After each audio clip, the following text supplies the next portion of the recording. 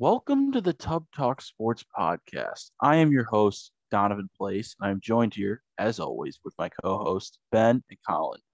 In today's episode, we're going to be talking a little recap of the NCAA tournament. We haven't had a podcast since we gave our predictions. So we'll do a little recap on that. And then our MLB predictions, one of my personal favorite episodes to do every single year. So let's get right into it. The tournament. Um, what the hell happened with this tournament? It was on crack. Stephen A. Smith, it was on crack. It was on crack. Obviously, we had our first round upsets. We had the Cinderella story, and we had some big time matchups. Probably the most anticipated tournament matchup of all time last night in Duke, Carolina.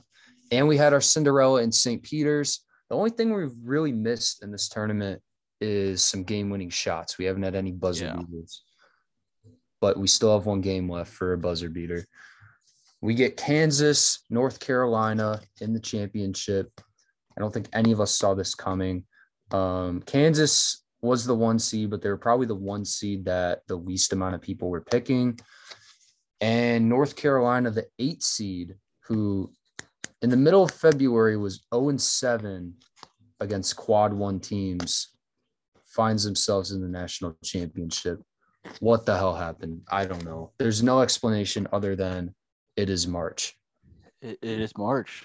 I think you put it, yeah, go ahead. I think you put it perfectly, Colin, when you said no one really saw this championship matchup coming. I mean, not that you should really listen to my take on this tournament because my bracket was horrible. My champion was done on night 1. Thank you, St. Peter's. But this national title game between Kansas and North Carolina, we all kind of just, at least with me, it was like maybe they'll win a game or two, but can they compete with the big dogs, the 1 and 2 seeds? Probably not. And then they go on this run. They did get some help matchup wise. They avoided a few what could have been tougher matchups, but still they played really good basketball at the right time. Caleb Love last night with an absolutely insane shot, one that'll go down in North Carolina history for sending Coach K out into his early retirement. And then with Kansas, I completely agree with you, Colin. Probably the 1 seed that the least amount of people were picking. I mean, most people had Gonzaga winning the whole thing. Not most people, but a lot. A lot of people also had Arizona at least making it to the national championship. So that knocks out 2 right there. And then what was the third other number 1 seed that I can't think of? Baylor. Baylor. Yeah. That was like maybe the craziest game of the tournament. Yeah. So I think North Carolina had the 25-point lead. Brady Manick gets ejected for a questionable elbow, and then Baylor storms back and sends it to overtime. That's crazy to look back on, though, because I think we all thought, everyone that was watching that game thought UNC was dead. Like, there's no way blowing the 25-point lead that they were going to win in overtime without 2 of their best players, and they somehow pulled it off. Yeah, I mean, I don't remember. I wasn't really watching the game, but I was following on Twitter, and to see that they had blown this gigantic lead, it was a classic. You think, okay, there's this, all the momentum is gone. We've seen this story before. This could be an epic collapse that goes down in March Madness. And then, like you said, Colin, without a couple of their best players to do it in overtime, I mean, it's even more insane to look back now on it in that they're in the championship game. If they lose the next round, okay, whatever. They survived another couple of days or another week, but the fact that they're here now is just pretty special. And what a fucking way for Coach K to go out. Let's get a round of applause. Exactly. Send him to the retirement home. I'm a Duke hater. I think you guys are Duke haters as well. Coach K is done. It would have been incredible, obviously, to see him lose to like Cal State Fullerton or even the Izzo, whatever. But the fact that he goes down, I mean, North Carolina ruined his entire retirement tour. The entire thing. His final home game, he had every, he only makes it about the players. He doesn't make it about himself. Exactly. But everyone there, wearing K on their shirts. And UNC comes in and spoils it. Now in the Final Four, it's insane that this is the first time that these two schools have ever met in the tournament. And North Carolina gets the best of them yet again. It's a beauty. It's a beautiful thing to see.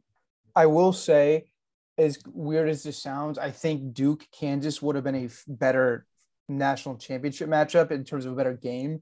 And we'll get to our predictions here in a second.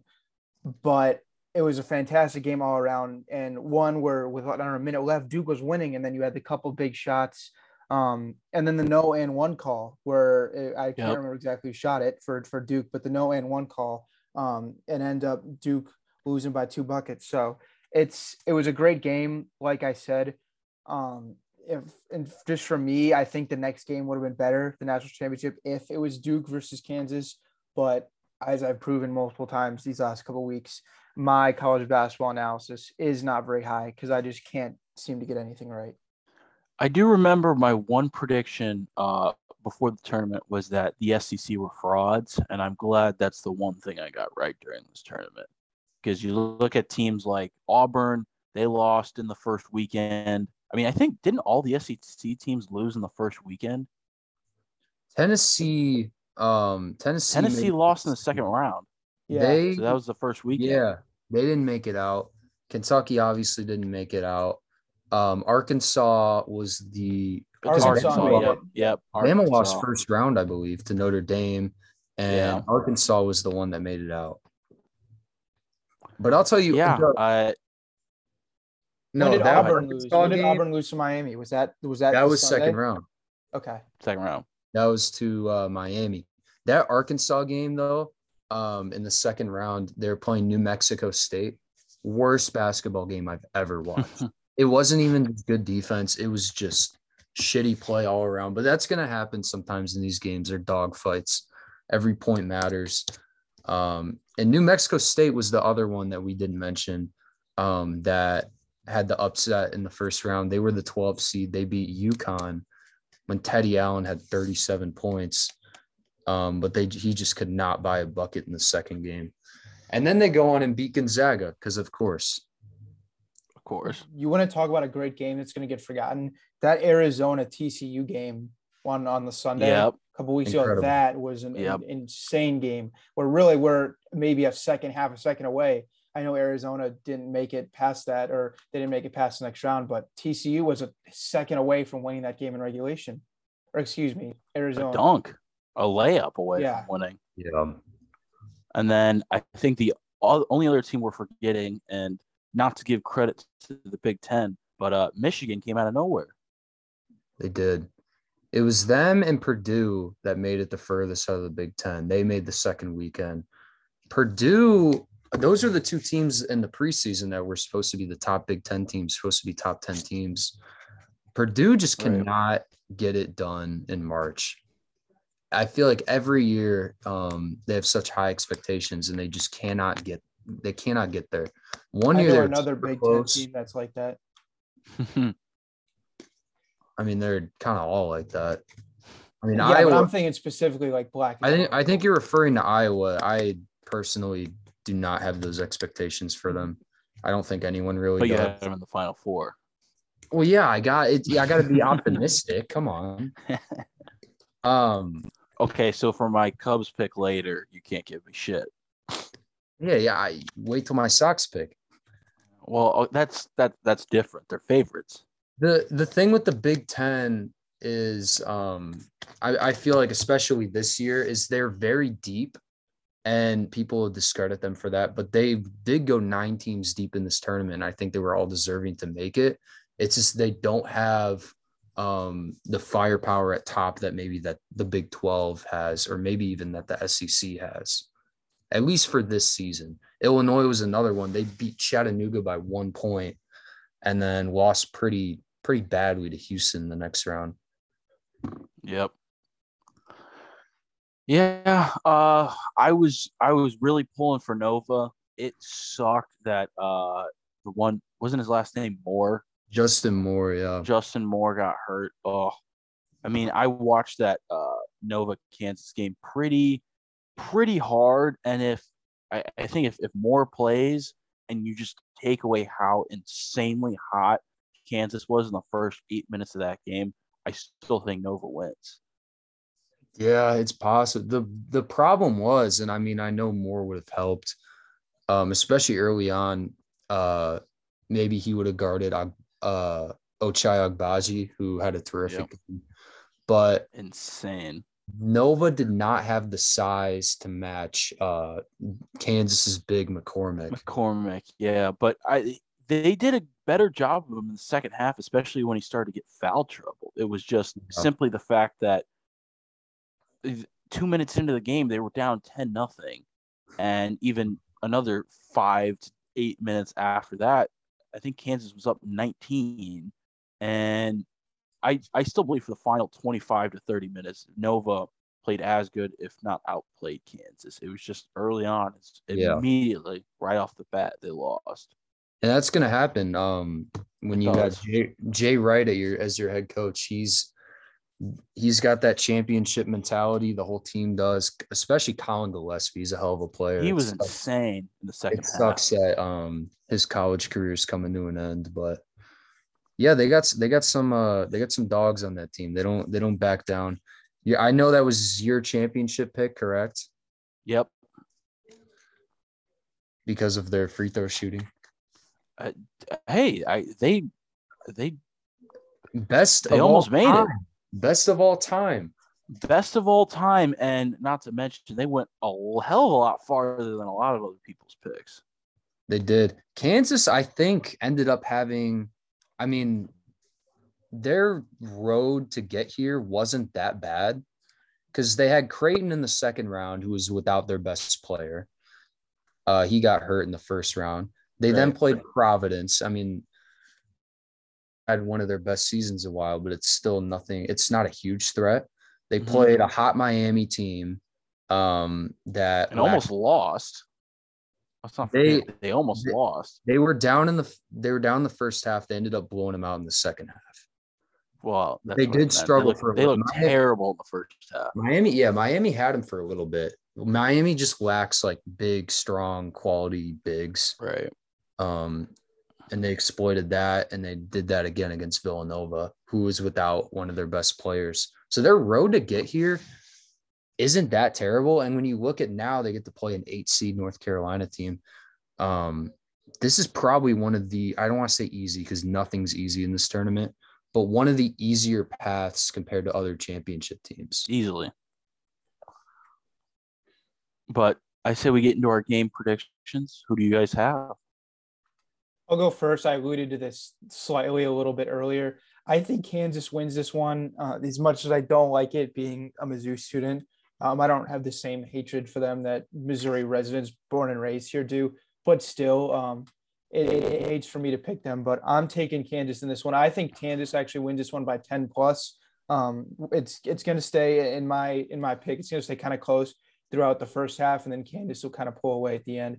So that's my game pick. I don't have a final score, but I'm taking Kansas by 10 plus. Colin? I went back and forth on this. I love the Carolina roster. Caleb Love has exploded.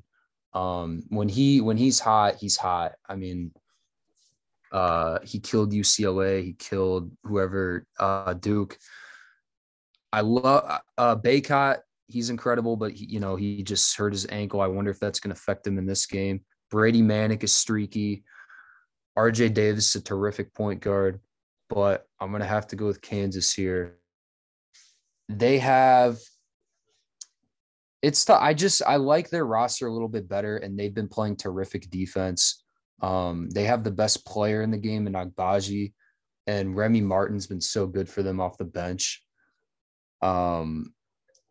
I'm going to go with Kansas here. I think their roster is deeper, and I think that the fact that they have guys that can come off the bench and hurt you and North Carolina doesn't, that's going to be the difference. I mean, that's fair. Here's my process of why I'm picking UNC. My boss at work picked the Jayhawks to win it all. I told her there's no way Jayhawks are winning it. I'm taking Villanova. Obviously, Villanova lost the Jayhawks. Therefore, I cannot root for the Jayhawks. Therefore, they're not going to win. Let's go UNC Tar Heels, baby.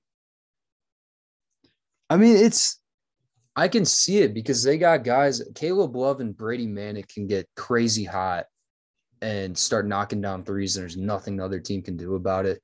Baycott could go and grab 20 boards, even with McCormack on him. So it's very possible. They're just going to have to play the game at their pace. They're going to have to make their threes. They're going to have to rebound well, and that's going to be their key to success. And you see, the one problem is exactly what you just mentioned about UNC, how hot they can get.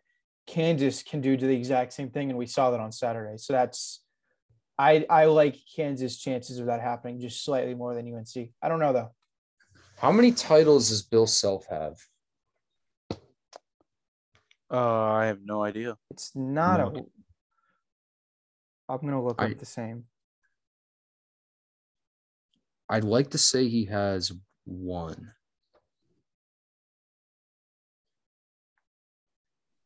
We'll see. I mean, because there's been so many of these years in the past, especially the past decade, where they come into the tournament as a top seed and then are bounced in like the round of 32 of the Sweet 16. Yeah, they're if you guys remember in 2020, the season where the tournament got canceled because of COVID, Kansas was the number 1 overall seed that year. Yep. And they pretty clearly looked like the favorites going into the tournament, so that was unfortunate for them. I believe he won it in 2008. Yes. So this is his 4th Final Four for Bill Self. He went in 2018. And they beat Memphis the year that Chalmers hit that insane shot. Yep. But that's and then this is Hubert Davis. This is UNC coach. I believe this is his first year with the team. Yeah, yep, because Roy retired last year. Yeah, I was reminded of this yesterday, and because I totally forgot. He retired on April Fool's, and all of us had to wait and make sure that he was being serious. Yeah, because I totally forgot about that until someone brought it up like yesterday or the day before. Because for a while I just forgot that he even had retired until I saw him in the stands of one of the games, and then I just was like, oh, because we were on the way home from somewhere, and I saw the tweet, and I just like, this has to be a joke, but at the same time, there's no way old man Roy Williams would think to do that. So it's cool seeing him at all the games, though. Yes, it's awesome. Yeah. It's got to be weird, just that completely different perspective. As a coach, he's always on the sidelines, arms crossed, keeping his cool. But now as a spectator on the side or in the crowd, he's pumping his fists in the air. He's getting rowdy. It's cool to see that from like a coach sitting in a different spot. Yeah, it'll be interesting to see because I know Coach K will definitely be compared to that because we'll see Coach K at some Duke games next season, and I will laugh my ass off if there's videos of like Coach K coming down like courtside and like talking to whoever his replacement's going to be, trying to give them some tips on how to coach these kids up. I forget the name of his replacement. I don't know anything about him. I don't know either. You're the college basketball guy, Colin. I know. They have another good recruiting class coming in next year, so they're not going anywhere. See, that's the thing, is because I know how much we love to hate on the Coach K retirement tour, but I think just as much of that was to give the replacement a chance to recruit all year and have everyone else know that he's not going to be there and not do the recruits dirty like so many other coaches have. And look now, because they've given a whole off season, a whole year for the next guy to recruit, they still have a top recruiting class. So I think that has just as much to do with it, if not more, than the whole retirement tour make it about me things. That's the one gripe I have with everyone saying that he's just trying to have the spotlight. Like I think part of that was him trying to leave the program in good hands. Yeah, fair. And it's one other thing I love though, with like a team like Duke who has a bunch of one and dones. Well, they don't have that many this year, but like Banchero, for example, he's going to be a top 5, probably top 3 pick next year. I love when those players still get emotional after a loss like that. I remember when Kentucky lost in 2017 with like De'Aaron Fox and Bam Adebayo. They were crying in the locker room, even though it was like they were only with the team for 1 year, and that was it for them. But they still showed that level of emotion. I like seeing that out of a player like that. Shows that he really cares.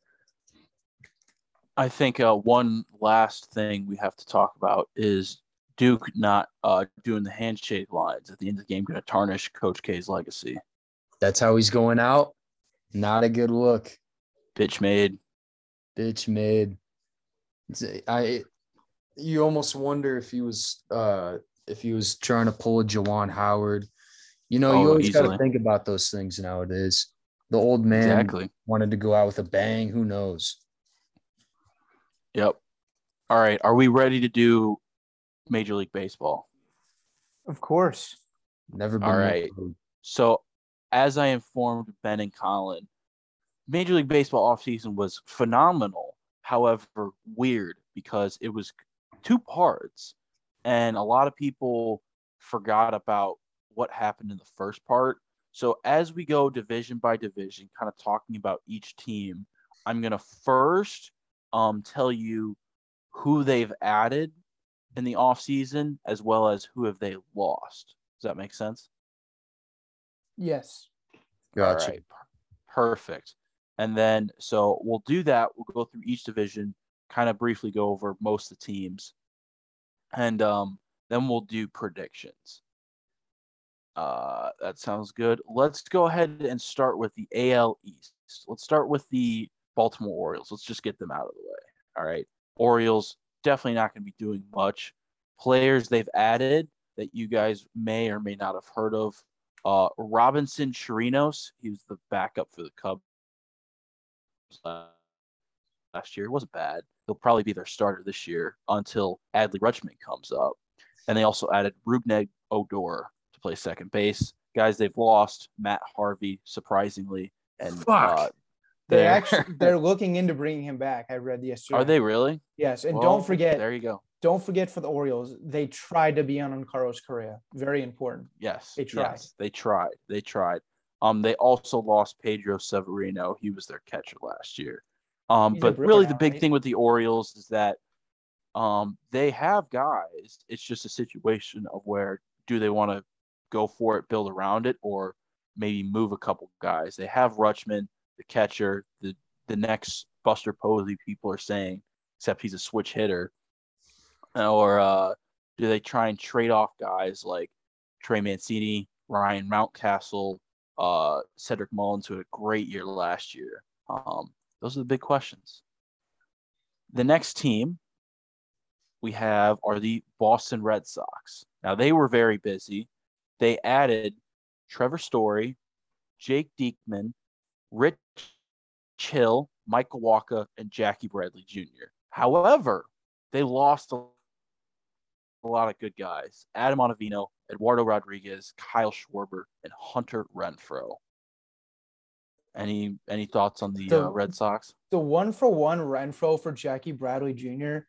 doesn't make a whole lot of sense to me. I know you get vastly improved defense from Renfroe to Bradley, but even though Renfroe's not like a top-tier hitter, he still provides more than what Bradley does because Bradley at the plate last year was atrocious. So it doesn't make a ton of sense to me, but definitely some big-name moves, especially with Story for a team that was, in the ALCS last year and is going for it again this year.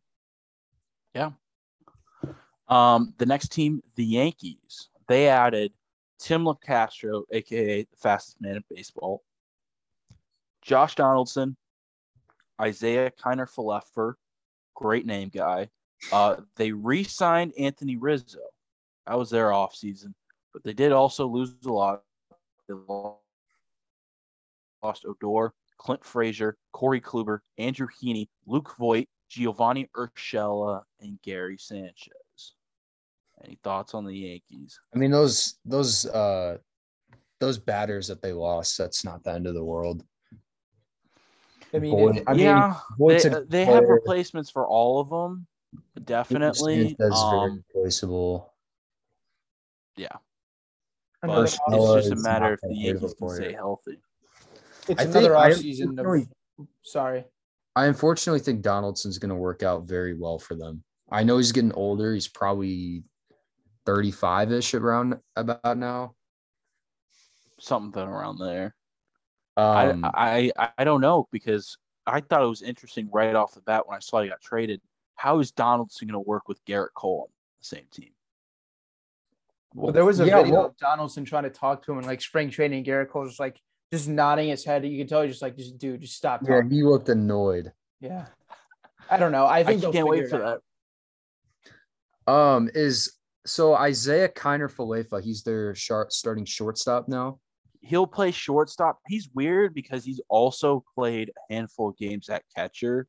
So I'd be interested to see if they put him behind the plate a couple times because they still have Glaber, DJ LeMahieu. They just added Josh Donaldson. They re-signed Rizzo. They still have a lot of guys. They could stay healthy. I think the Yankees can be very dangerous. Oh, a clean shaven Donaldson. I don't know about that. And the hair? Ooh, I don't like that. This I lied. This might be the decline of Josh Donaldson. We might finally see it this year. Ooh. If he doesn't have the little hair sticking out of the back of the helmet and he doesn't have his flow and his little beard, I don't think it's gonna work for him. Interesting.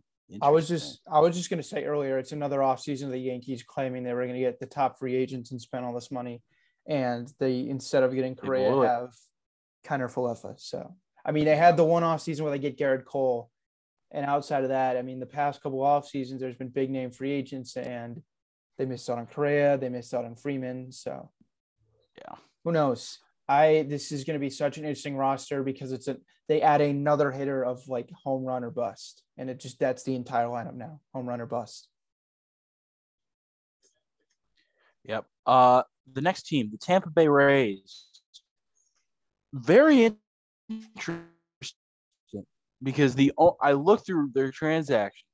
The only real player they added this year was Corey Kluber.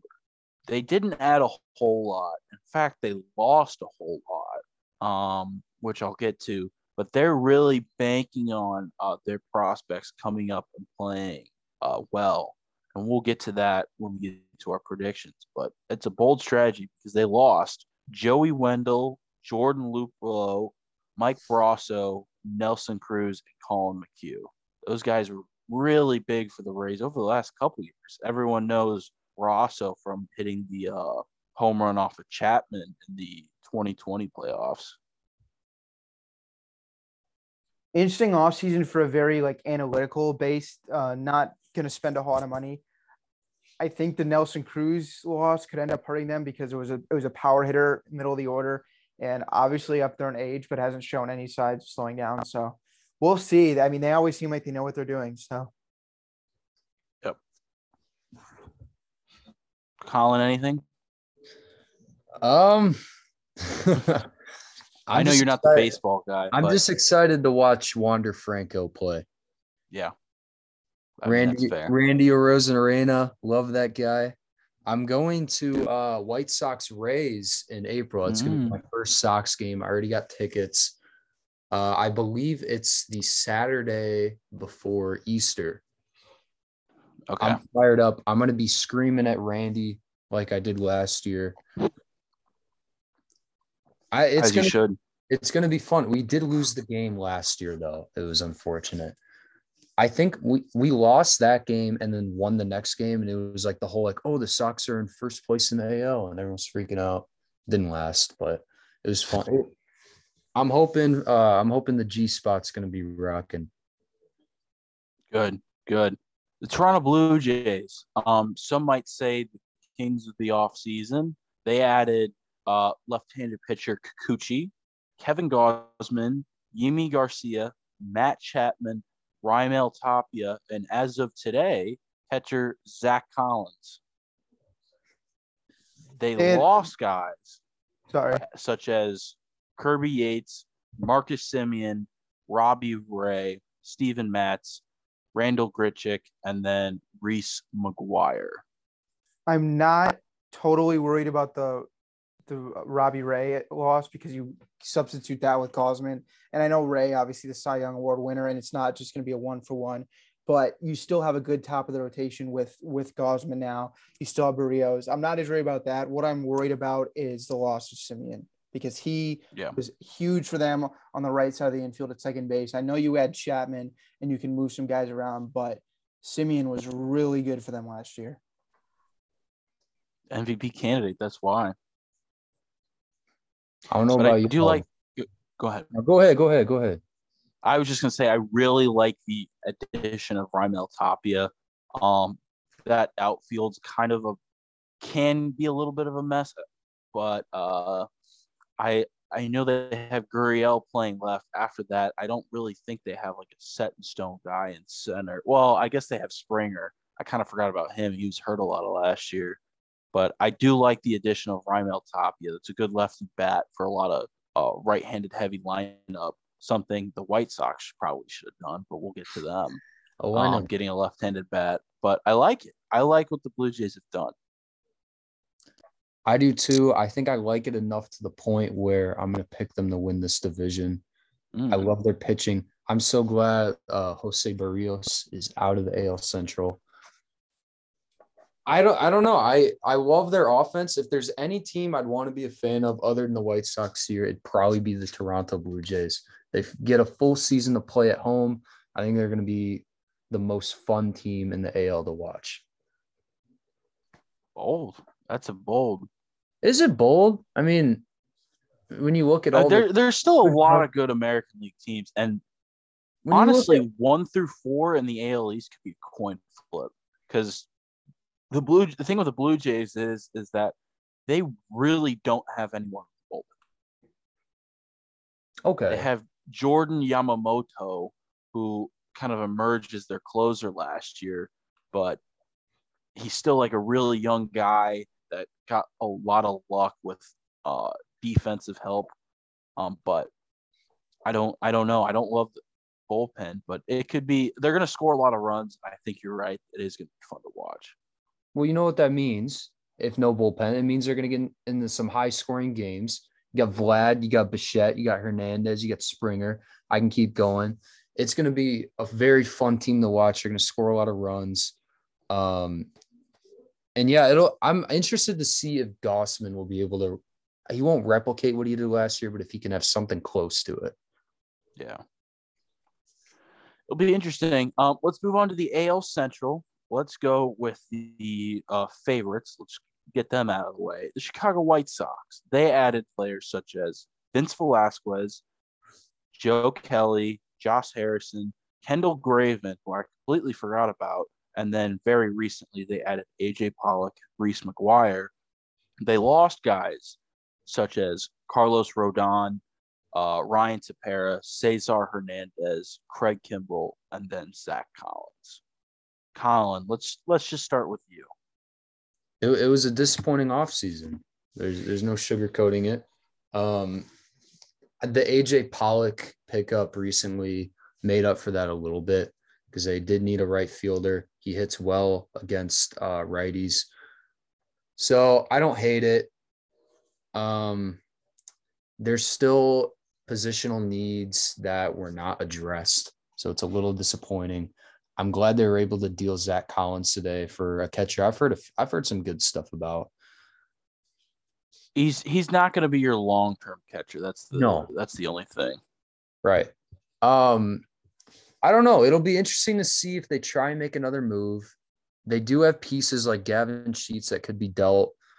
I would have liked them to acquire a starting pitcher because, I mean, you have Michael Kopech at the 4 spot when everyone's healthy, and you still have either Keuchel or Reynaldo Lopez at the 5 spot in the rotation. I don't like that at all. The bullpen's going to be good, even though we lost Crochet for the year. Not worried about the offense.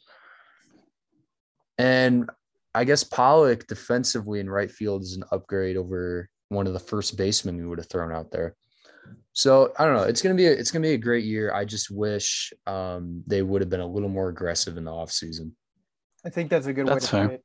I mean, for a team that's definitely their window is open to compete right now in an AL Central that is better than it was last year, for sure. It's still not a super competitive division, and one that they should run away with. I think it would have liked to see them be a little bit more aggressive, but still, I think from what they were able to salvage out of Craig Kimbrell, I mean, it's clear that they, in the first trade, Kimbrell with the Cubs, they lost that one. They screwed that up. And now obviously they get Kendall Graveman, so there's no use for Kimbrel. I think what they were able to salvage for that was really, really nice. Getting Pollock in right field definitely fills a position of need. And if you look, I believe there was their lineup today. Their lineup that they put out for today's spring training game looks like a preview of what could be the actual regular season lineup. I mean, I like it a lot. Just the hole that Pollock fills, I'm not really worried about this team's offense. Josh Harrison isn't great, but he definitely is. He has a role, and he's not terrible. But it's up and down. When their starters are healthy, the offense should hit, and if they can figure out the back of the rotation, they'll be fine. I've said it before, and I say it again. I love this AJ Pollock deal. It does address a big need for them, but it was my problem with the Sox last year. They are so right-handed heavy, and I get it. They also have switch hitters, but I still think you just need a left-handed batter too in the lineup. Call me old-fashioned or call me a hater, whatever it may be. I think Grandal will be able to do good from the left side. I'm still not sold on Yohan Moncada yet. Gavin Sheets, I don't think he's going to be an everyday player. But other than that, you just don't have any lefties. And I think that will eventually come back to bite you again. You should be sold on Yohan Moncada. I think he's still underrated. He hits a lot better against righties than he does lefties. A lot better. That's fair, but I know he's great defensively. Don't get me wrong. He's found a home at third base, but as a switch hitter, a guy who used to be a top prospect, he's been in the bigs enough years now for where he needs to start putting up the numbers that people were, saying that he's going to be. People are saying this is a guy who can hit 330 bombs and going to win MVPs. And now that's looking like another teammate of his, Robert. But I need to see more out of Yohan Moncada. Call me a hater, whatever. I don't care. Anyways, we'll move on to a team I really like this year, the Detroit Tigers. They added Michael Pineda, Andrew Chafin, Javi Baez, Eduardo Rodriguez, and Tucker Barnhart. And really the only guys that lost this year were Matthew Boyd and Negro Goodrum. Goodrum was really good for him last year. But the main story with this Tigers team is that they are bringing up their two top prospects. I think right away, Torkelson is already on the opening day roster. He's going to be a stud.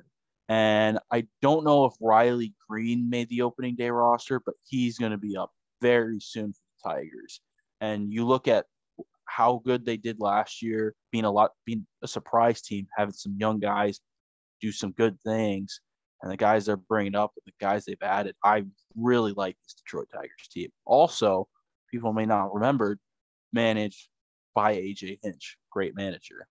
And year 2 of Casey Mize. I mean, I feel like that kind of top pitching prospect in baseball. Wasn't great in his time in the majors last year, but at the same time wasn't bad. But I think a full offseason now, being entrenched on the big league rotation, I expect him to take a step forward. So they might be one more year away, but it would not shock me whatsoever if the prospects come up and hit, and this is a team in the wild card hunt come or late September. Yeah, I think for me, this is definitely my second place team in the AL Central. I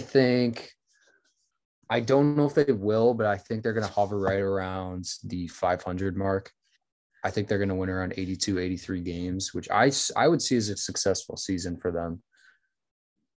But when you look at these other three teams, I think their roster clears. Yeah. And this is also probably Miguel Cabrera's last year, probably. Not confirmed, but probably. So keep an eye on that. The next team, the Minnesota Twins, very strange offseason. They added Chris Archer, Carlos Correa, Dylan Bundy, Joe Smith, Sonny Gray, Giovanni Urshela, Gary Sanchez. They lost Pineda, Andrelton Simmons, Colome, Donaldson, and Mitch Garver. It's like you didn't expect them to be going for it this offseason, and yet they did. And I get it's a team that's 2 years removed from winning a division and being as good as they were, but it felt like they were kind of on the downhill, and then they kind of they just switched all up this offseason.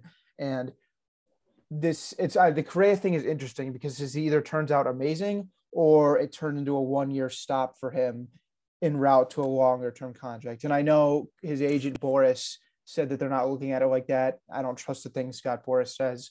So True. we'll see. If it would not shock me whatsoever if Correa plays great this year, then this is a 1-year stop. He opts out and then signs a 7 or 8 year deal next offseason somewhere else. Could be in Minnesota, but if I had to put money down right now, I am guessing he doesn't play the full 3 years of his contract. Yeah, and Byron, you get a healthy Byron Buxton this year. Hopefully. I need a full healthy year out of Byron Buxton because in such a limited time, he was awesome last year, and the dude is electric. And so I think if I was doing a list of like 5 players I want a full season of because they could put up great numbers, Byron Buxton is right there at the top of it. Yeah, shout out Matt Schultz, his favorite player, Byron Buxton. There you go. It's unfortunate that he won't get to start in this All-Star game, though. He's got a better center fielder right ahead of him. Nothing interesting.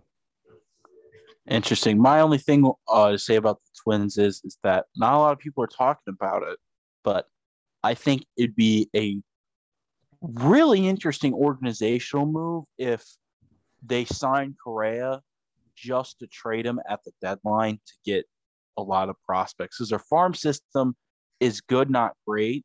I should say it's above average. It's an above average farm system, but you get a haul for a guy like Carlos Correa. That's a game changer for prospects, at least. With the Twins, I think their offense is going to be good. Their pitching rotation has the potential to be pretty horrible. Like it could be very serviceable if the top of the rotation guys, but they're kind of banking on some back of the rotation guys having nice seasons. I shouldn't say It could be horrible, but it certainly could be the reason why they're 5 to 10 games worse than what they should be. Yeah, they need a Bailey Ober breakout year or something. If you take out Sonny Gray on paper, that rotation is terrible. Yeah. No, it's totally fair. The next team, I think we can go over really quick. Cleveland Guardians. They really didn't do anything. The only thing they added was Sandy León. He was a catcher for the Red Sox like a couple years ago. That's the only thing. They lost Wilson Ramos and Harold Ramirez. So they kind of just stayed put. It'll be interesting to see. I don't see this team competing. However, they may end up trying to trade guys like Jose Ramirez, Shane Bieber, Franmil Reyes, Manuel Clase, guys like that they would get a very good haul out of. Yes, please trade Clase. Please. That man has some nasty stuff. It'd be nice. Sorry. It would be nice for Cleveland to start seeing the return off of the Bauer and Clevenger and Lindor deals and all those prospects, because they're not going to pay money for big guys. So they're banking on those trades panning out in the end. And they, without a doubt, should extend Jose Ramirez because he's worth it and keep Bieber and those guys around long term. But just knowing how cheap their owner is, will they? Who knows? Yeah. How many times are you taking over under 2.5 times this team gets no hit this year? I'm going under. I feel like it was at least 3 last year. It was twice. It was 3 teams got no hit twice. That is awful. If I remember correctly. Probably the most boring team in baseball, other than maybe Pittsburgh. Probably I should say American League. I think you can make the case Major League. We'll get to Pittsburgh. They have a couple fun things to talk about. But next team, Kansas City Royals, not a whole lot. I think the big thing with them is Bobby Witt, baseball's #1 prospect, who's going to be an absolute stud. Colin, you're going to fear this man for years. Well, he's getting compared to Trevor Story, and he's going to put up Trevor Story type numbers in Kauffman Stadium, not Coors Field. Will he? Yeah, he's insane. They also got a first baseman that'll probably play this year at maybe around September. Nick Prado, big lefty. He's going to be a guy who's going to hit a lot of home runs, but Not a whole lot. They added Amir Garrett and Zach Greinke, and they lost Mike Minor. That's about it. Other than that, not a whole lot with this team. Yeah, nothing I special respect the here. Royals for like trying to stay competitive a little bit with some of the players that they have.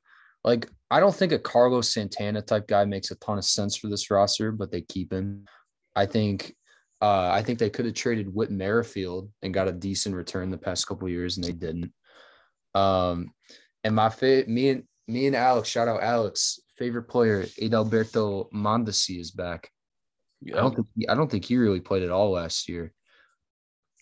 He Was not like a top 10 prospect at one point. He was just has dealt with a lot of injuries. That's kind of his thing. We get Salvi Perez going to hit 50 dingers. I'm just excited. Yeah, I don't know. I'm excited to watch what's his name? Bobby Witt. Bobby Witt. I'll see what Bobby Witt's all about on opening day. I'll be there in person. I'll see if he can get his first hit off Shane Bieber, that'll be a historic moment. I'll be there for that.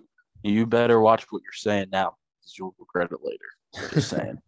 Let's go to the AL West. We're also going to try and pick up the pace here, going a little slow. AL West.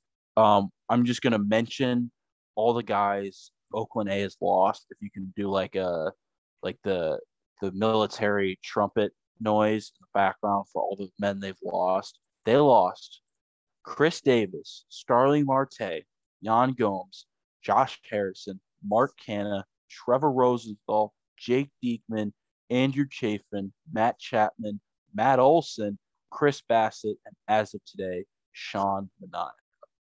We really shouldn't be talking about this team because their owner is allowing them to be a disgrace to baseball, because as of today, there are 5 teams whose average monthly payroll will be higher than the Athletics' entire season payroll, which is just disgusting. Disgusting. So what's it at? Like 35 million approximately? 33. Oh my God. That's terrible.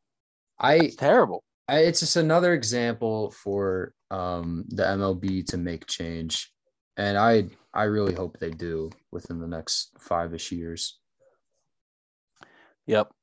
Let's talk about the Texas Rangers. They added a lot. They added Corey Seager, Marcus Semien, John Gray, Cole Calhoun. This might surprise you. Also weird you out, Ben. They added Matt Carpenter. Yeah, I mean, that would be cool if it was like 5 years ago, but he was kind of horrible last year. So yeah, no, I think it'd be interesting to see him in a Rangers uniform. It is like, I don't know. It'd be interesting to see where he gets playing time in a middle infield that's really, really good. I mean, I'm sure they could play him on the corner spots, but the dude can barely throw a baseball anymore because he's had arm injuries. And the last time he was really good was the whole MVP salsa campaign year. So, yep. But yeah, that's one of those guys where it's like he's not good anymore, but you don't really want to see him play anywhere else. Right. The thing with the Rangers is they added a lot of big name guys, but at the end of the day, they don't have a lot. And I don't really understand signing Semien and Seager and trading Joey Gallo at the deadline last year. This is an organization that doesn't know what they're doing. I don't have a lot of faith. I think this team is finishing in 4th place still. Any thoughts on them before I move on to the next team? They're still a couple of years away of prospects. Yeah. I mean, I don't see this team really competing until Jack Leiter gets there. I'd agree. Dane Dunning's a stud. Gonna be their best starting pitcher this year. Well, maybe by default. Regardless, let's get to the Angels. I like what the Angels have done this year. They added Brian Tepera, Archie Bradley, Michael Lorenzen, Aaron Loop, and Noah Syndergaard. They didn't lose a whole lot. They lost Dylan Bundy. Maybe that's the biggest guy. But other than that, they added pitching, needed pitching. Other than that, they just need Trout and Rendon to stay healthy. Is Syndergaard going to play? Like, I feel like he hasn't played in like since way before COVID. Well, they signed him to a 1-year deal, and he's healthy now. I don't know how much he's pitched in spring training, but he should be ready to go, and he'll fit in, probably at their number 2 starter behind Shohei.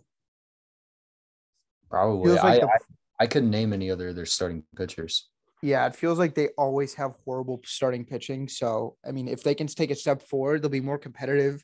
They're opening the season actually with 6-man rotation with I only know 3 of them, Shohei, Syndergaard, and Lorenzen's in the middle to back end of it. But the offense, I don't think will be a problem, especially if Rendon stays healthy. But it's just, can they pitch? Right.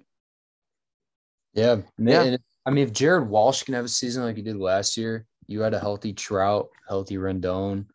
I think they could definitely make some noise on offense. And we get some Mikey Muscles this year, Ben. Yeah, I'm excited he's finally going to get the chance to start. I was reading over the course of the offseason, the Reds wanted him back, but that dude grew up and went to school in California, and he basically said, like, it's not that I want to leave Cincinnati. I just want to go back home and pitch. So, no, that's one I'm not upset about him leaving. I mean, it makes sense, and who would want to stay in a rebuilding team? So I'm very excited for him to finally get a chance to start because he's been great in a multi-use, like, reliever / emergency starter role. So him in the rotation will be fun. And I hope, because Joe Maddon has been known to do this in the past, even though they have the DH, I still hope Maddon gives him a chance to hit every once in a while and play the outfield, which, I mean, Joe Maddon is the same guy who played Pedro Strop and Travis Wood in left field in a game. So it would not shock me if he lets Lorenzen play outfield. I'd agree. Michael Lorenzen, I can't wait. Born in Anaheim, California, went to Cal State Fullerton. What a childhood that would be. Yeah. I mean, this dude has grown up like he wears the Vans cleats, like total like California guy. So it was the writing on the wall when he was a free agent that he was going to find every way to go back home. Yeah, he could sacrifice that Skyline chili for some palm trees. Oh yeah, I mean, in his situation, I think he makes the right decision. I mean, I'm sure this dude is like a very heavy like workout guy. Like, I think the workouts will be much more fun on the beach than the Ohio We see the River. results. Yeah. All right, next team, Seattle Mariners, popular pick by many to win the AL West. I have them finishing second. Get to why. They added guys like Rob Ray, Adam Frazier, Jesse Winker, and Eugenio Suarez. Yes. And also, wait, for the podcast, I'll mention they added none other than Billy Hamilton. Yeah. He made a terrific play in spring training already. He's already making highlight reel. He's going to be missed on the South side. He was there for about half a season because he missed time with injury, and they absolutely loved him. He got ovations there, and he played probably like 60 games.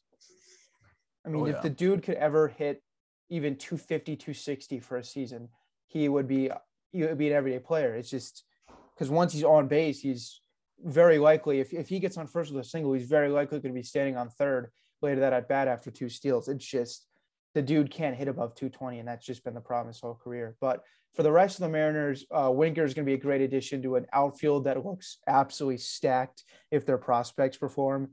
The other addition, Suarez, that was essentially just taking on his contract to get Winker. I think Suarez slightly bounces back, but it would not surprise me if he gets moved out of the everyday third base role if he's not hitting in the mid to high 250s, because he wasn't doing it the last 2 years. So, but that outfield for the future, I mean, Winker's still 24, 26, whatever it is. You have him, Kelenic, Julio. That's an outfield that's set to dominate for years to come.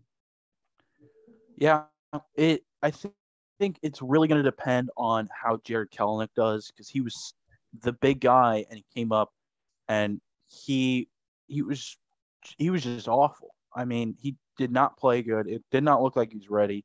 He was kind of up and down after they ended up calling him up, but I think you're asking a lot from a lot of guys. I like this team. Don't get me wrong. They're going to be competing for one of the 6 playoff spots now. Let's not forget, but I still like the Astros to win this division. I do too. And I think people are forgetting that they kind of overperformed last year. I mean, their hitting last year was not good. They were a 90-win team that really was like a 75-win team. I mean, right. I think it was an MLB on Fox article I read. They literally said they were a 75-win team disguised as a 90-win team. and they should be better this year because they've added a couple legitimate major league hitters. But if they didn't get that Jesse Winker trade right before the spring training started, they had really not done a whole lot the offseason. So we'll see. I think I would not be shocked if they go right near 500 this year if all things don't go right. Man, I didn't watch a whole lot of Astros last year, but their offense in the playoffs was generational. So if it wasn't that good in the regular season, man, that's unfortunate that they flipped that switch at the. We were talking about Seattle. We just threw the Astros. Oh, I was gonna say. I heard I was flipping my channel because we just had a great NASCAR ending there, but I won't get into that. And I heard Houston, so I was like, was their offense not good last year? I was like, what are you talking? We were saying that we're still picking Houston to win the division because even without Correa, like for a while, wasn't Correa hitting like 6th or 7th in their lineup? I think they had him lower. I mean, it's last year they lost Springer. Alvarez was coming off of injury. And Correa, I believe, got off to a slow start. Same with Altuve, and they still put up numbers. Let's not forget, Bregman wasn't good either. Kyle Tucker and Yordan Alvarez will both probably be perennial all-stars for the next 5 years. Yep. I mean, I don't have a ton of issues with the Astros right now. They got Nico Goodrum to be the replacement for Correa, and I think that's a great pickup. A guy who can play literally anywhere and switch hit. I think it's a great pickup. We'll definitely start picking up the pace here. Let's go to the NL East, the Braves. Braves, busy offseason. Yes, they lost Freddie Freeman as well as Jock Peterson and Jorge Soler. But they had a phenomenal offseason, adding Matt Olson, Kirby Yates, Kenley Jansen, and Colin McHugh. I think this is a team, if they can get healthy once again, should be back competing in October. I mean, they're not going to have Acuna right off the bat, but you bring him back, your outfield is still going to be really good. You replace Freeman with Olson, which Olson won't mean the same amount that Freeman did to the city, but your infield is still going to be really good with Riley and Albies and Matt Olson. And if you can get, because I don't necessarily know Soroka's injury timeline, but already their top 3 of Fried, Charlie Morton, and Ian Anderson is really special. So I don't see any reason to believe why this team can't win the NL East. Oh, yeah. I agree. Next team, the Mets. They were also busy. They added Max Scherzer, Eduardo Escobar, Starling Marte, Chris Bassett, who I think is a really underrated pickup for them, as well as Mark Canha. This looked so much better like a week ago until both DeGrom and Scherzer came up with injuries, which obviously DeGrom wasn't an offseason ad, but Scherzer was.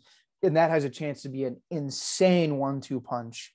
But how healthy? I'm not too worried about Scherzer as much as with DeGrom because this is now the second year in a row of injuries with DeGrom. And especially DeGrom's shut down for a month now.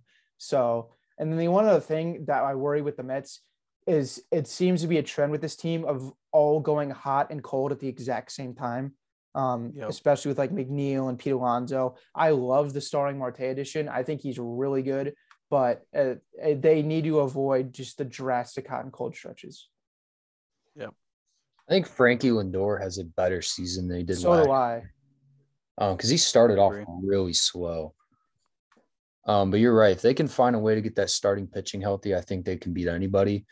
I'd like to see more offensive consistency from them. And it would be such a massive, massive disappointment if this team fell short of 500 once again, let alone make the playoffs. Yeah. They're very similar to the next team we're going to talk about. Philadelphia. The Mets are probably, you think about their ads, they're probably top in payroll, maybe behind LA. And I want to say the Yankees. Maybe. Mm-hmm. That's probably close. I mean, they're paying Cole Stanton's contract. I'll fact check. But they're definitely up there. As you fact check that, we'll talk about the Phillies. They're number 2. Yankees number 3, Phillies number 4. Got it. But the Phillies, another good offseason, adding Hitters, not so much pitching, which I think they really need to go after. They added Schwarber and Castellanos. They also added guys like Jerry's Familia, Brad Hand, and Corey Knebel, who, if this was 2017, would be phenomenal pickups. However, it's 2022. I think their offense is going to be really good. I mean, they really don't have a huge weak spot in the lineup until you maybe get to 7 or 8. I don't love Alec Boehm, and I don't even remember who they have playing in center field. It's not anything special. Herrera. No, I don't even think it's that. I saw a projected opening day lineup today, and it was nothing special. So but really, if you look at 1 through 6, there's really no holes.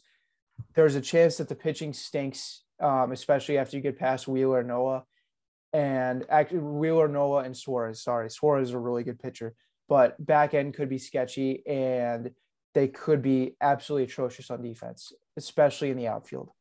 Potentially the worst defensive team ever. You can't have multiple guys play DH, and this is a team with multiple DHs. Yeah. Both infield and outfield, actually. I mean, if you look at, arguably, they have 4 guys who maybe should be DH, and Rhys Hoskins, Alec Boehm, and Schwarber and Castellanos. Correct me if I'm wrong. I would think all 4 of those should be. I would agree. Yeah. I would agree. Okay, that's I'm glad. Yeah, you have a problem when in spring training Bryce Harper is taking reps at third base. Yeah. That should be a clear indication you have a problem. But yeah, no. Next team, the Miami Marlins. Interesting offseason. They added Jorge Soler, Abisail Garcia, Joey Wendell, and Jacob Stallings. All really good pickups, I think, for them. It's just a matter of the pitching. How's the pitching going to do? And I think, the pitching's going to be good. The hitting is going to be the big question. I wonder here, like what you mentioned earlier with possibly Correa. I wonder if Soler here is a scenario where they just look to trade him at the deadline, and that's kind of their thought on signing him, because it doesn't make a ton of sense. And I know he has opt-outs after the first 2 years. So I don't know. I could see that going that way. That wouldn't surprise me. And they did the exact same thing last year with Adam Duvall. And I know Duvall was on a little shorter term deal, but yeah. Here's my thing. If it would not shock me whatsoever if come 2024, 2025, the Miami Marlins have a top 5 rotation in baseball. Because you can make a case they have a top 10 right now. Yeah. I believe. I mean, it's good now, and it's going to get even better with some young prospects, young pitchers finding their way. I mean, what was it? Tyler Rogers, Trevor Rogers, one of the Rogers. Was rookie of the year for like 3 months last year. Yeah, they added Jesus Luzardo in the trade for Marte. They also have Sandy Alcantara, Sixto Sanchez, Eduardo Cabrera, and they have, I think, another guy or two in the minors. Yeah. Max Meyer, I think, is like a guy who may be in the bigs next year. So rotation's going to be good. I think Jeter stepping down is a sign that the owners don't want them to spend money, because they were rumored at the start to be on Castellanos because he's from Miami, and Jeter steps down. I 100% believe that was because he was told, hey, we can't spend a ton of money. And he's like, I don't want to be a part of that. So we'll see. I mean, it's not like they should be going out and spending a ton of money right now anyway, but I think if they would have locked up one player long term like a Castellanos, it wouldn't have hurt.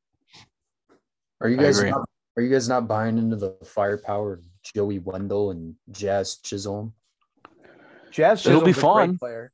Yeah. I love Jazz. His glove he got, you see the ice cream glove? Oh, it's a sexy glove. Oh, you look it up right now. Yeah, show me his glove. Sexy glove. Avi Garcia is a nice player, though. That's a nice pickup. He had a great season last year. I like that even better than the Soler ad. Yeah. But the last team in the NL East, the Washington Nationals, they added a lot of. Do you want me to go through all the old guys they added, just for nostalgia reasons? Sure. I love nostalgia. They added Tyler Clippard, Anibal Sanchez, Nelson Cruz, Maikel Franco, Cesar Hernandez, Carl Edwards Jr., Steve Cishek, and D. Strange Gordon. The Nelson Cruz signing does not make a lot of sense to me because that's a guy that hasn't won a ring, and it doesn't. I would have totally guessed he would sign on a 1-year deal somewhere, like either back with the Rays or some contender, especially with the DH now in both leagues, some contender in either side. But Nationals, I guess, look for a Josiah Gray, the starting pitcher. I like him a lot. He'll be good. He's going to be really good. I mean, they obviously got prospects in return for Scherzer and Trey Turner. It's just, when will those guys make an impact? Right. Yeah. I want to say it'll be fun. Real quick with the Nationals, it is so insane that they won their championship at the very end of their title window. Like you have a window and you usually win early, or like the Cubs won early in their window. You see it all the time. The Nationals window was from like 2012, 2013 to like 2019. And they won like literally the last year possible, which is insane. You can make a case it wasn't because that was the year they lost Harper. Yeah, so even that. Yeah, but you still had like Anthony Rendon, who had this is true type season. So, but I always feel like your title run ends when you lose your best player. That's fair, but that's the circumstances they had that 2019 year. Like, think of another year where you had a healthy Steven Strasburg for the whole season and the postseason. I mean, they got very, I wouldn't say lucky. It's just they had a lot of things fall their way for what already was a really good team. But there were so many of the playoff runs where like someone would get hurt at the wrong time or they would go cold and just everything clicked for them at the perfect time. Partially thanks to Trent Grisham, but yeah. Let's move on to the NL Central. And I'm just going to toss it your way. Ben, take it away with your Cincinnati Dickballers. This team is going to be really good in like 3 years because they have insane pitching. And they have some hitters, but their hitting prospects are a lot on the younger side. So it's going to be a couple years. I don't like the Winker losing him, but I like the pitching they got in return. It's going to really suck right now. And I think they need to commit to going full platoon this year because the guys they added in, it's nothing special with Tommy Pham and Donovan Solano. But if they really play the matchups against lefties and righties, they certainly can be competitive because I think if Lodolo and Hunter Green have the years as rookie pitchers that we expect them to as top prospects, they can be competitive, but this isn't a playoff team. And it's certainly a step back from where they year ago. I think they're going to be better than some people think. I'm not going to come out here and say that they'll win 85, 90 games, get a wild card spot, because last year I think they won 82, 83, and that would have been under the new playoff format. That would have been a wild card team. I don't think they get there this year, but I think their pitching will keep them competitive. And another player that I want on my stay healthy list because the dude can hit, Nick Senzel, is having a fantastic spring. I know it's spring training, but all throughout the minors, he was hitting upper 300s when he was on the field. I just need him to stay on the field for a full year because it would not shock me if he's pushing 300 batting average. It's the Max Schrock breakout year. See, he strained his calf in the spring training game today, and that makes me sad. Sucks. Well, that sucks. Yeah, the Reds really messed up. I heard Shogo Akiyama's not going to make the roster. He is not going to make the roster, sadly for Shogo. Your franchise is doomed. I'm so sad that he in 2 years never hit one home run with the Reds, which is very sad to see. But talk about Max Schrock is going to finish spring training having hit in 23 at bats. Max Schrock hit 609, which is insane. I know it's spring training, but it's just funny stuff like that. Also, look for Jake Fraley to hit like 230, but have an on base of like 330. That dude has a great eye at the plate. He can play all three outfield positions. It's not anything special whatsoever. But last year in 2021, he had a batting average of 210 and an on base of 350. So the dude can get on base. I like him against right-handed pitchers. It's going to be an interesting year, and I would be totally fine if Joey Votto just totally sells out to hit like 50 home runs. Also, Joey Votto, it's a shame that we took this long for him to get on social media because he is a star. And it is you are missing out if you don't follow Joey Votto. I follow on both TikTok and Instagram. But it's hard to hate a guy like Joey Votto, even though as a Cubs fan, I should hate him for how good he's been over the last decade and a half. If But real I quick, think yeah, go ahead. before we move on, if their 15-4 win over the Diamondbacks in spring training is any indication, the Reds are going to dominate this year. So I'm just going to take what's today, April 3rd, the 15-4 win over the Diamondbacks.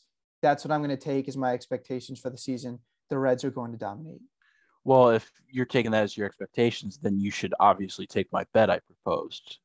And those who don't are not aware, I proposed to Ben a $100 bet that the Cubs would be better than the Reds this season. I just have absolutely zero faith, none whatsoever, that that's not what I just heard. That's the difference. That's not what I just heard. So the offer still stands. I said the offer stands until first pitch of opening day. Yeah, we'll see. Man, no confidence. No, it's not that I don't have confidence in the players. I don't have confidence in our puppet of a GM. So yeah, well, my owner's trying to buy a fucking soccer team. Okay, but so he's clearly distracted. Exactly. You're saying when Tyler Mahle goes out and has an all-star first half, he's getting dealt? Would not surprise me whatsoever because he's up for a contract extension in 2 years. And we know very well that Bob Castellini doesn't plan on paying that. Golly, I can't believe. So is Aristides Aquino, is he making the opening day roster? He is making the opening day roster. So Punisher Blast will be back, thankfully. Good. But I would That's all you can ask for. I would like his at bats against right-handed pitching to be kept to a minimum. Last thing I was gonna say is it's really funny looking back on Reds general manager Bob Castellini, who said last year during the season when Castellanos is having his all-star season, he says some team is going to pay him a lot of money. And it's just so sad that he said that and sees absolutely nothing wrong with that when you have an all-star in right field and you just refuse to give him any money. And what he's 5 years, $100 million, that's not an outrageous contract. $20 million a year is, I don't think that's outrageous whatsoever. So not. Yeah. Let's go to my Cubbies. Very interesting offseason because they went out and signed a bunch of guys, just none of them elite guys, not a guy to build your franchise around. And the thing with the Cubs right now, I think they have players to be a nice frisky team, a team to hover around 500. They just don't have a superstar. We don't really have any starters. The bullpen is filled with veterans, so I assume if we're out of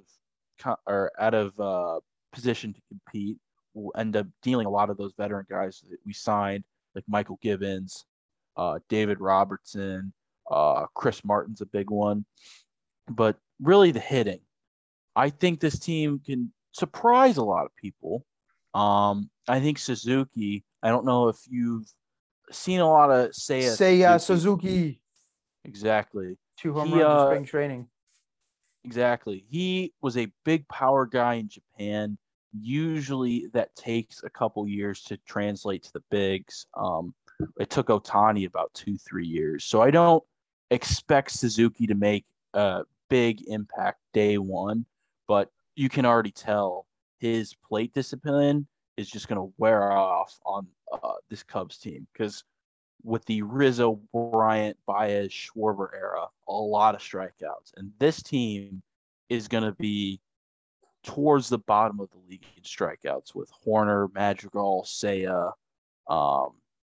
Schwindel's not bad. Yeah, Wisdom and Contreras are going to strike a lot. But I think the Cubs are going to be a third place 500 team. That's my prediction. Man, this battle for third place is going to be electric. Exactly. Truly is. Pittsburgh, the only thing I'm about to say about them is once O'Neal Cruz comes up, that left side of the infield, Key Brian Hayes and O'Neal Cruz is going to be really good. Love me some Brian Hayes. Yeah. This is the most classic like service time manipulation. I mean, it's clear as day here, and it sucks that it's still a thing, but that's exactly what they're doing with O'Neal Cruz. Brian Hayes, I hope they work out an extension just because they need anything with the Pirates. They're still a ways away. But if you can have a left side of the infield set for a next decade, at least we think with their potential, then That's at least something to look forward to. But the pitching Oh for the yeah, Pirates is rough. I mean, god they're awful. So even, is it true? Is it true that their ace going into the year is Jose Quintana? Because that's what I'm seeing. I think it'll probably be Mitch Keller if he's healthy, because that's just been their like high prospect guy for a couple of years now. But it's not great. He had a he needs nice to, little 6 ERA last year. yeah, he needs to figure it out because he's had all this prospect status and can't put it together in the majors. I feel for him. I hope he does figure it out, but it's been rough for him in the majors. Their ace, the guy who started opening day from last year, Stephen Brault, is currently the Cubs, I think, number 6 or 7 starter. To Oh, give you an nice. idea. To give Nice. you an idea. And what was Jose Quintana last year? Quintana was He like was with the Los Angeles, was he? He was in the he was Angels an with Joe angel, Madden. and Yep. yeah, he was like a 5 starter, I think, if He that. sucked. Yeah, not great. Not great. Ben, were you aware that they had Josh Van Meter? I actually was aware. He's been given now like another opportunity to play, and I'd love to see him show out. Hopefully not at Great American Ballpark, but everywhere else, more than happy to support. Yeah, he he had a nice .059 batting average in Cincinnati in 2020. That's the last we've seen of him in Cincinnati. It was atrocious, and they traded him for like a month of Archie Bradley, who actually played good baseball, but I had much higher expectations. At one point in like 2019, like 2 months into his career, he was hitting like 300, and like this guy has a great plate discipline. He's the future, and obviously he's not the future. Well, one thing's for certain, Daniel Vogelbach is going to mash. Vogelbaum. There will be so many blasts into the Allegheny thanks to Daniel Vogelbach. They could use a Derek Dietrich on their team. That's what they need. Yeah. Let's move on to the Cardinals. Just because I hate them. The They retirement decided St. Louis retirement home. Yachty, Wainwright, and Pujols, all their final years. Hasn't one of them crazy. I believe it's Yachty. Hasn't he not totally declared he's going to retire?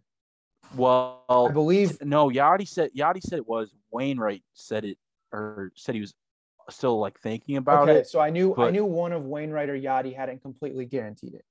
But Wainwright's been contemplating it for I think 4 years now. Even though wasn't he an all-star last year? He was really good last year. I mean, I fucking hate the Cardinals. He went toe-to-toe with Scherzer in the wild card game, and I feel like if he sucked, it would make the decision easier. But he's still good, and that's the problem. Like, how do you walk away when you're still a frontline starter?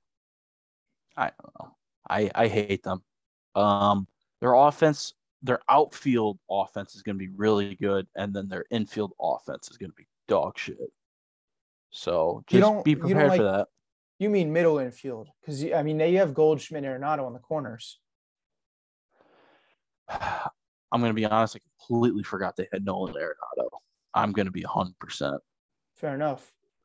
I mean, he kind of had a down year last year. It was not his best year by any means, but yeah.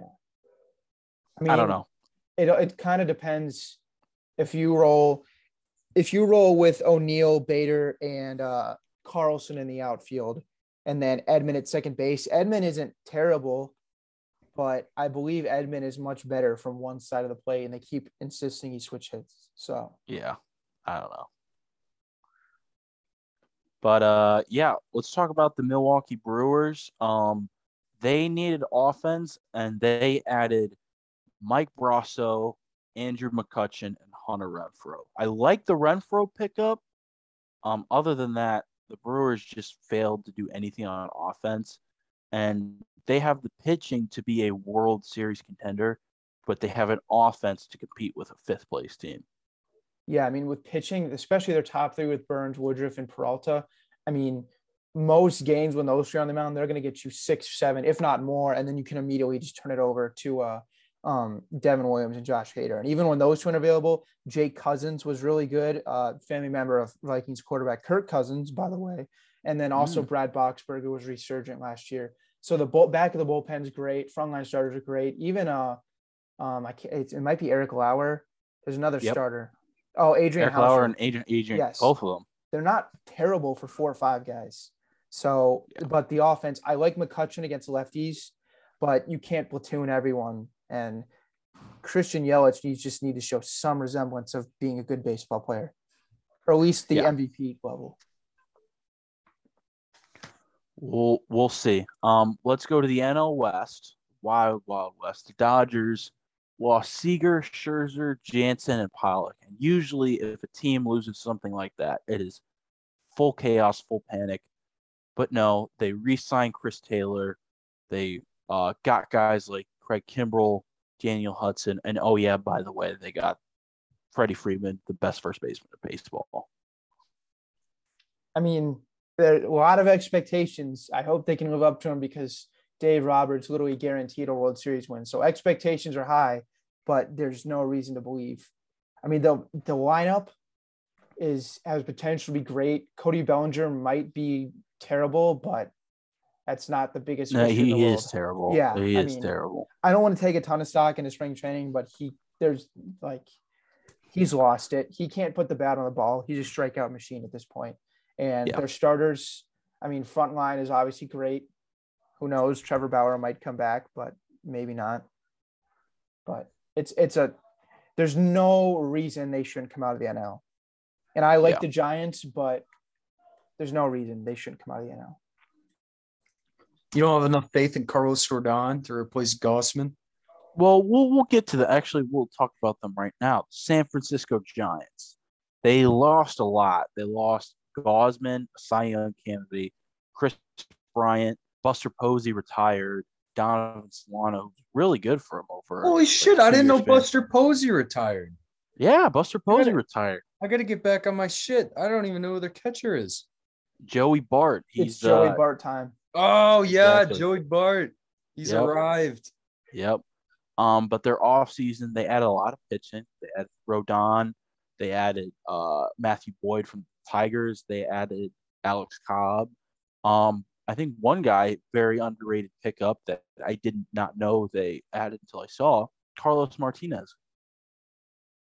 If he can be anywhere near like 2017, Carlos Martinez. Well, I think even in like a long reliever situation, he'll be solid. And you never know. I mean, the Giants the last couple of years, I mean, look at what they did with reviving Gausman, DeSclafani last year, Alex Wood. Not that Alex Wood was ever bad. He just couldn't really stay healthy. So, I mean, it's certainly a pitcher's ballpark. So he could have some success.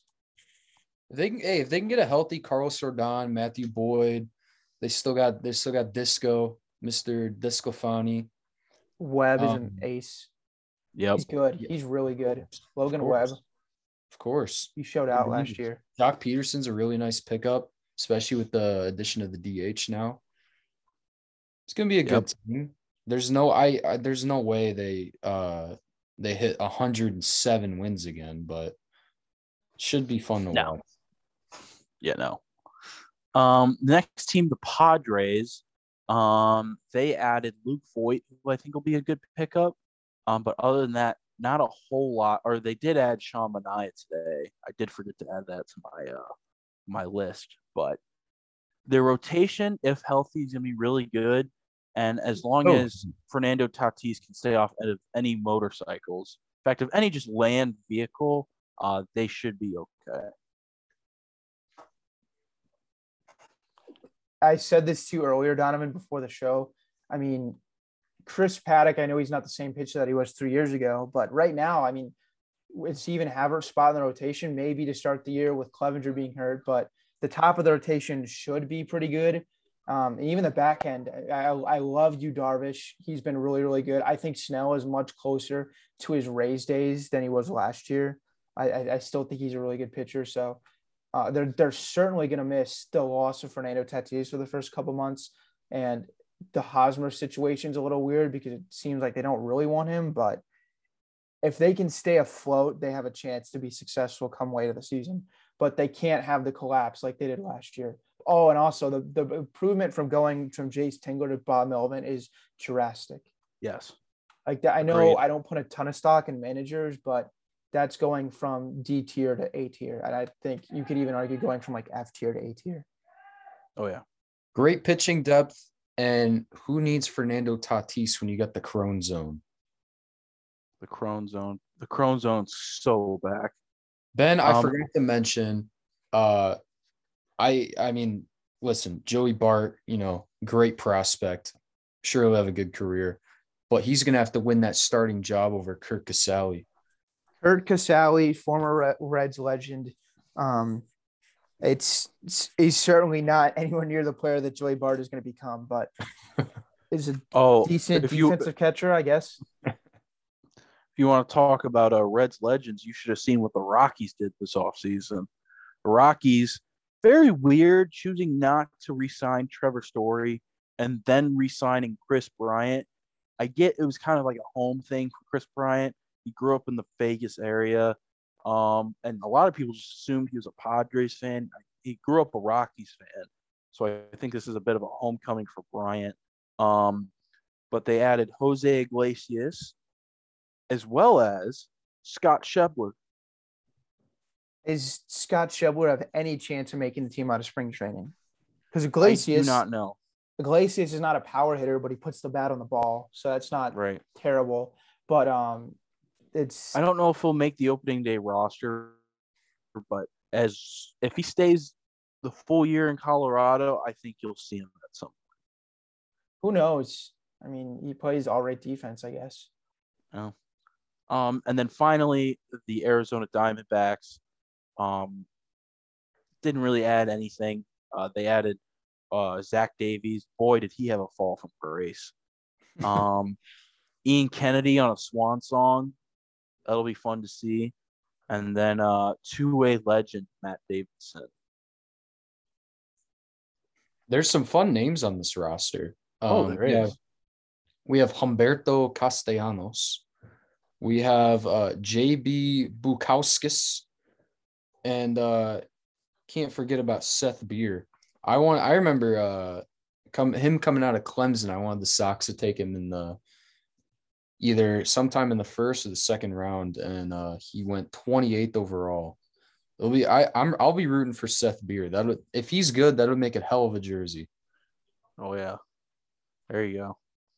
But those are all 30 teams and who they've added. Now it's time to give our predictions. How about you just give me your 3 division winners and 3 wild card winners, and then actually, do you want to do awards or standings first? Let's just do standings real quick. Okay, standings in the American League. I'll go 1 through 6. In the American League, I have the White Sox, the number 1 seed, winning their division. I have the Astros at 2, winning the West. And I have the Rays at 3, winning the East. The 3 wild card spots, I have the Blue Jays as the 4 seed, the Yankees as the 5 seed, and my shocker team, I'm putting all my chips in and on the Detroit Tigers, the 6 seed. All your chips. So this is your Royals prediction, but just the Tigers this year. Yes. Okay. Who was I didn't hear the first 2 wildcard teams. So who was the Blue Jays, the 4 seed, Yankees, the 5 seed. Okay. I have my division winners. I have to get my seeding in order is the first thing. I can go through my division winners first. I'll start with the East. I think the Blue Jays come out of the East. I think the Rays take a small step back and the Blue Jays take a step forward. I don't trust the Yankees just because I don't love the middle to back end of the rotation, and I have to hope that they don't strike out more than they hit home runs, because that's just a gigantic hole in their game. I mean, I would love to see them have added like a contact hitter, and I guess Kinder Falefa can be that, but the Donaldson at the top of the lineup, we'll see how that goes. So I have the Blue Jays winning the East, the White Sox winning the AL Central. I think they win that division by between 6 and 8 games. I think it's closer than last year, but I think the White Sox win. And then the West, I also have the Astros. I think the Mariners are still a little bit farther away. Same with the Angels. And I think the Astros are still, their pitching really hasn't changed, so it's going to be good again. And they add in Verlander back. So those are my 3 division winners. For my wild card teams, Even though I had the Rays taking a slight step back, I think they still are a playoff team. There's no reason why they shouldn't make the playoffs. Let me find my other two real quick. Another playoff team that I have the Red Sox making it as a wild card team. They have to survive a little bit because Chris Sale is starting with an injury. They lost Eduardo Rodriguez, so their pitching is taking a little bit of hit. They still have Eovaldi at the top, but I think they still are a wild card team regardless. And then this last one is tough because there's a couple different teams. I don't like the Yankees, but they certainly should be competitive enough to be there. I want to pick the Mariners a lot. I want to pick the Angels too, but I'm going to end up going with the Yankees here for my final wildcard team, just because there's so much talent there to like fail enough to miss the playoffs. And I don't know exactly what I'm going to get from the Mariners offense. And I don't know what I'm going to get for the Angels pitching. Okay. I'm gonna go with Houston. Houston's gonna win the division. I got Toronto winning the East, and I think the Sox end up with the 3 seed winning the Central. I can already tell based on what just happened now. Lance Lynn shut down 4 weeks. It's gonna be another year fighting injuries. Hopefully we can stay healthier than we did last year, and we don't lose Luis Robert and Jimenez for half the year. But I think our front office is it's karma. They're gonna pay for not going for it this year. We're gonna get third, fourth place, first wild card. I'll go with Boston. I like Boston's roster. I'll go Tampa for the second, and Seattle will finally end the drought, and they'll make the playoffs as the last wild card. Interesting. I like it. Let's go over the NL. Real quick, who was your division winner for the East, Colin? Blue Jays? Toronto. Okay, so you have the Yankees. I think you and I are did you want you picked Seattle over the Yankees and I picked Yankees over Seattle. I did, no hesitation. I want to pick Seattle so bad because obviously they're fun and they add 2 players that I love from Cincinnati. I need to see it first. Their offense has to take a step forward. Yeah, they have a lot of. I mean, even like totally forgot they had Adam Frazier. Honestly. Yeah, that was just such Adam Frazier's a guy White Sox should have got. Yeah, they should have. Nice lefty bat. Instead, they settled for Cesar Hernandez last year. Yeah, that's not winning championships. Tough. But let's go over to the NL. 1 seed, I got the Dodgers. 2 seed, I got the Braves. I think that's going to be Brewers the 3rd seed. I'm pretty sure, I'm confident to say it's going to look like that across the board. For the wild card spots, I have the Giants, the Mets, and the Cardinals. As much as I want to pick the Cubs here, there's just no way. I don't think they're going to be a playoff team this year, but they will be a very fun team to watch. I will say that. I'm glad you held off on the Cubs wild card prediction there. We'll get to mine real quick. I'll go through this a little faster than the American League. For the East, I have the Braves, especially as they get healthier throughout the season. I think they win that division. The Central, I don't think the Brewers win as many as last year, but I think they win the division. And in the West, it's got to be the Dodgers. Dodgers, I believe, will get the 1 seed this year. All the Dodgers is the 1 seed. Braves is my 2 seed, and Brewers is the 3 seed. So pretty similar in terms of with the Braves and Brewers. I just think they swap seeding this year, but still setting up for a rematch in the division series like last year where the Braves won in 4. My 3 wildcard teams. First one, I'll go with San Francisco. I think they have a really nice year. And even though with some of the losses they had and the retirement of Buster Posey, I still think they get in as a wildcard team. The second wildcard team I'll go with is the Philadelphia Phillies. I don't love their 4 and 5 starters, but they certainly have the potential with that offense to get into the playoffs. And then last one is kind of tough because the 3 teams here in the running for me is this last wildcard spot are the Padres, the Cardinals, and the New York Mets. Mets always seem to let me down, so I don't necessarily know there, especially with the pitching and the injuries they've had. So I'm not going to pick them. And then it comes down to the Cardinals and the Padres. I'm going to take the Cardinals just because the Padres are going to be without Tatis and Clevenger to start the season. So who knows? Yeah, you guys, I pretty much have the same thing. I went Dodgers, Braves getting the 2 seed. I had Milwaukee getting the 3 seed, edging out the Cardinals. I believe for the wild card, I have San Francisco. I do have St. Louis getting in. I think them and Milwaukee will have a tight race going down the stretch. And my final team I have is Philadelphia. I have them over San Diego.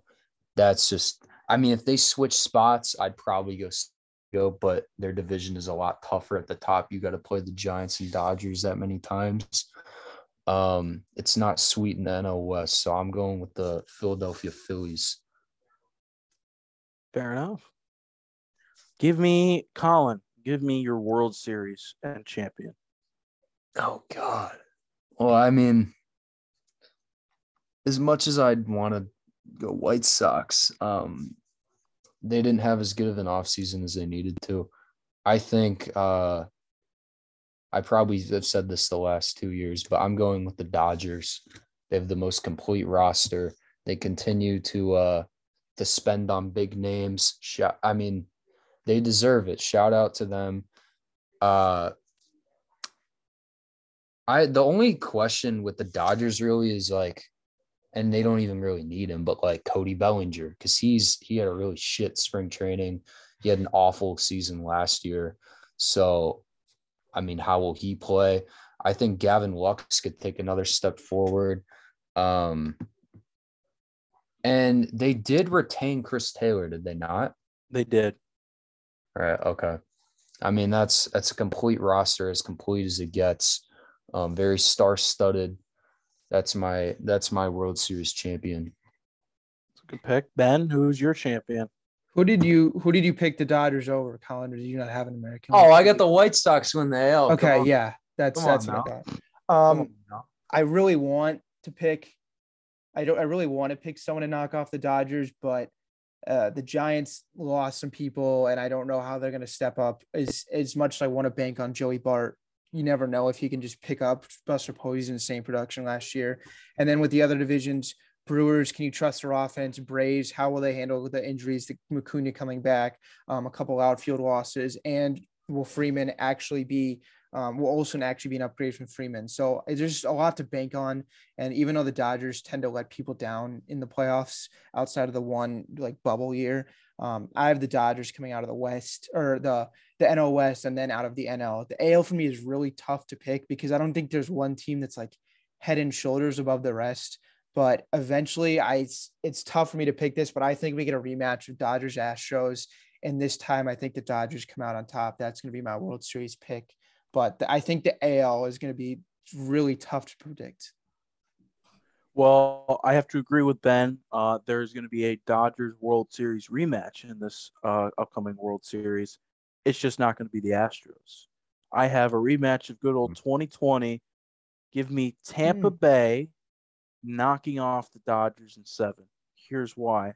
I know they are extremely young, and a lot's going to have to go right for them to do this. But they're pitching. If Shane McClanahan, Shane Baz as well as Tyler Glasnow will come back later in the year, and Corey Kluber. You don't know a single name in their bullpen, but you know they're going to have a top 5 bullpen. And they're going to have an MVP candidate, Wander Franco. Vidal Brujan's going to get playing time. They have Austin Meadows. They have Brandon Lau. Mike Zunino's a top 5 catcher. They have pieces. You know they're the smartest team in baseball. You know they're going to add at some point. I don't see why this team can't win a World Series this year. I fully believe they can, and I fully believe they will. At 11-1 odds, by the way. By the way, steal. Yeah. That's good. Throw some dough on that. Oh, I don't know if we were going to talk about awards, but I put who I have winning each award, and then they're kind of betting numbers if you guys are interested. Let's hear some good value. Yeah. All right. So here are my picks for the awards, and then I also put good value picks after that. American League MVP, I have Vlad Guerrero at 3-1. pretty good. I didn't put, and there wasn't a whole lot of, actually, I lied. For good value picks for the American League MVP, Aaron Judge, 22-1 odds. And then Alex Bregman, 50-1 odds. The Bregman one, yeah. I think that's very good odds because he's totally bounce back year material. Oh, yeah. I don't know what AL your Cy number Young. is showing you, but I'm going Luis Robert 20-1. See, I feel like he's such a popular pick to win it that I don't think the number fits the match, if you know what I mean. I feel like he'd be a good 35-1 on pick, not a 20. I don't think he's a 20. He hasn't played a full 162 game season yet. And he strikes out a lot. Hey man, he was on MVP pace last year. If you would have averaged it out to a I'm not saying he can't do it. I'm just saying I would like have liked a value. little more value with him. Okay. My AL Cy Young, Shane McClanahan at 16-1 odds. This guy's gonna be a stud, if not already is. The only other good value pick I had for AL Cy Young was Lance McCullers when he comes back from injury. He's at 12-1. I like that.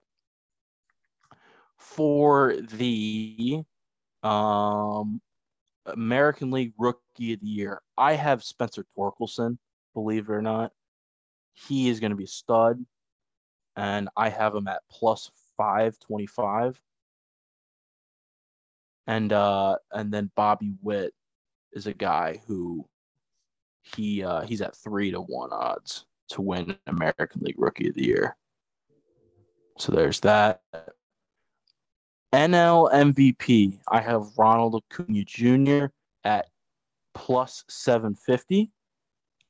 Some good value picks to go along with that are is Acuna going to be able to play enough games? Like, isn't his timeline maybe May?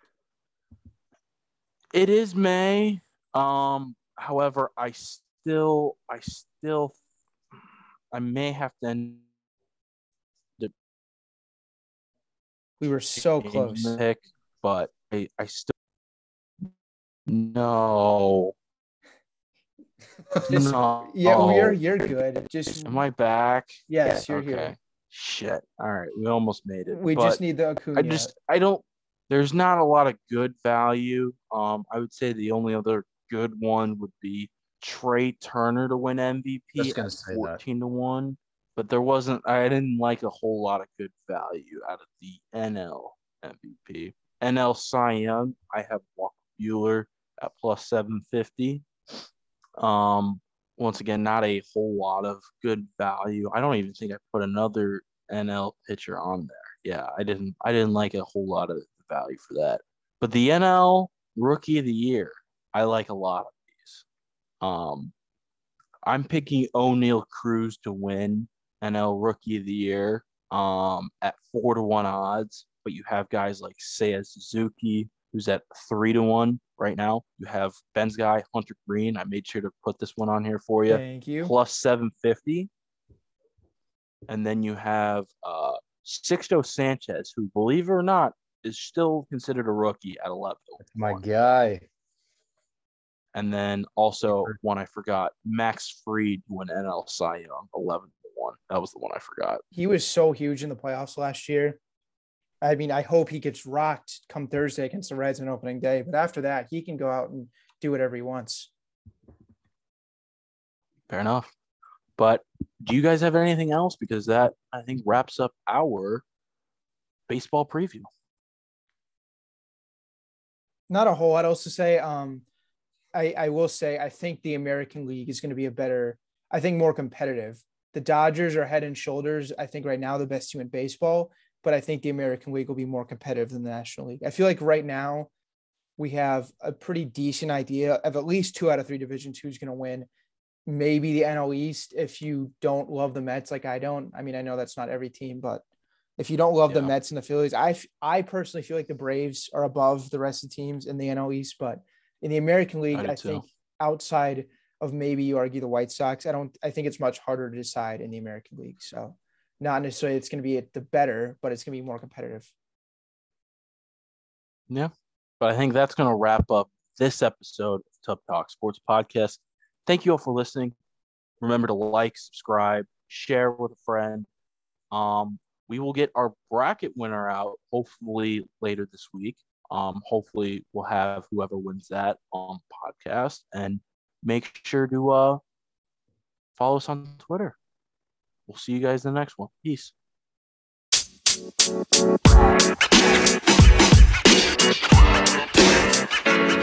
know, man.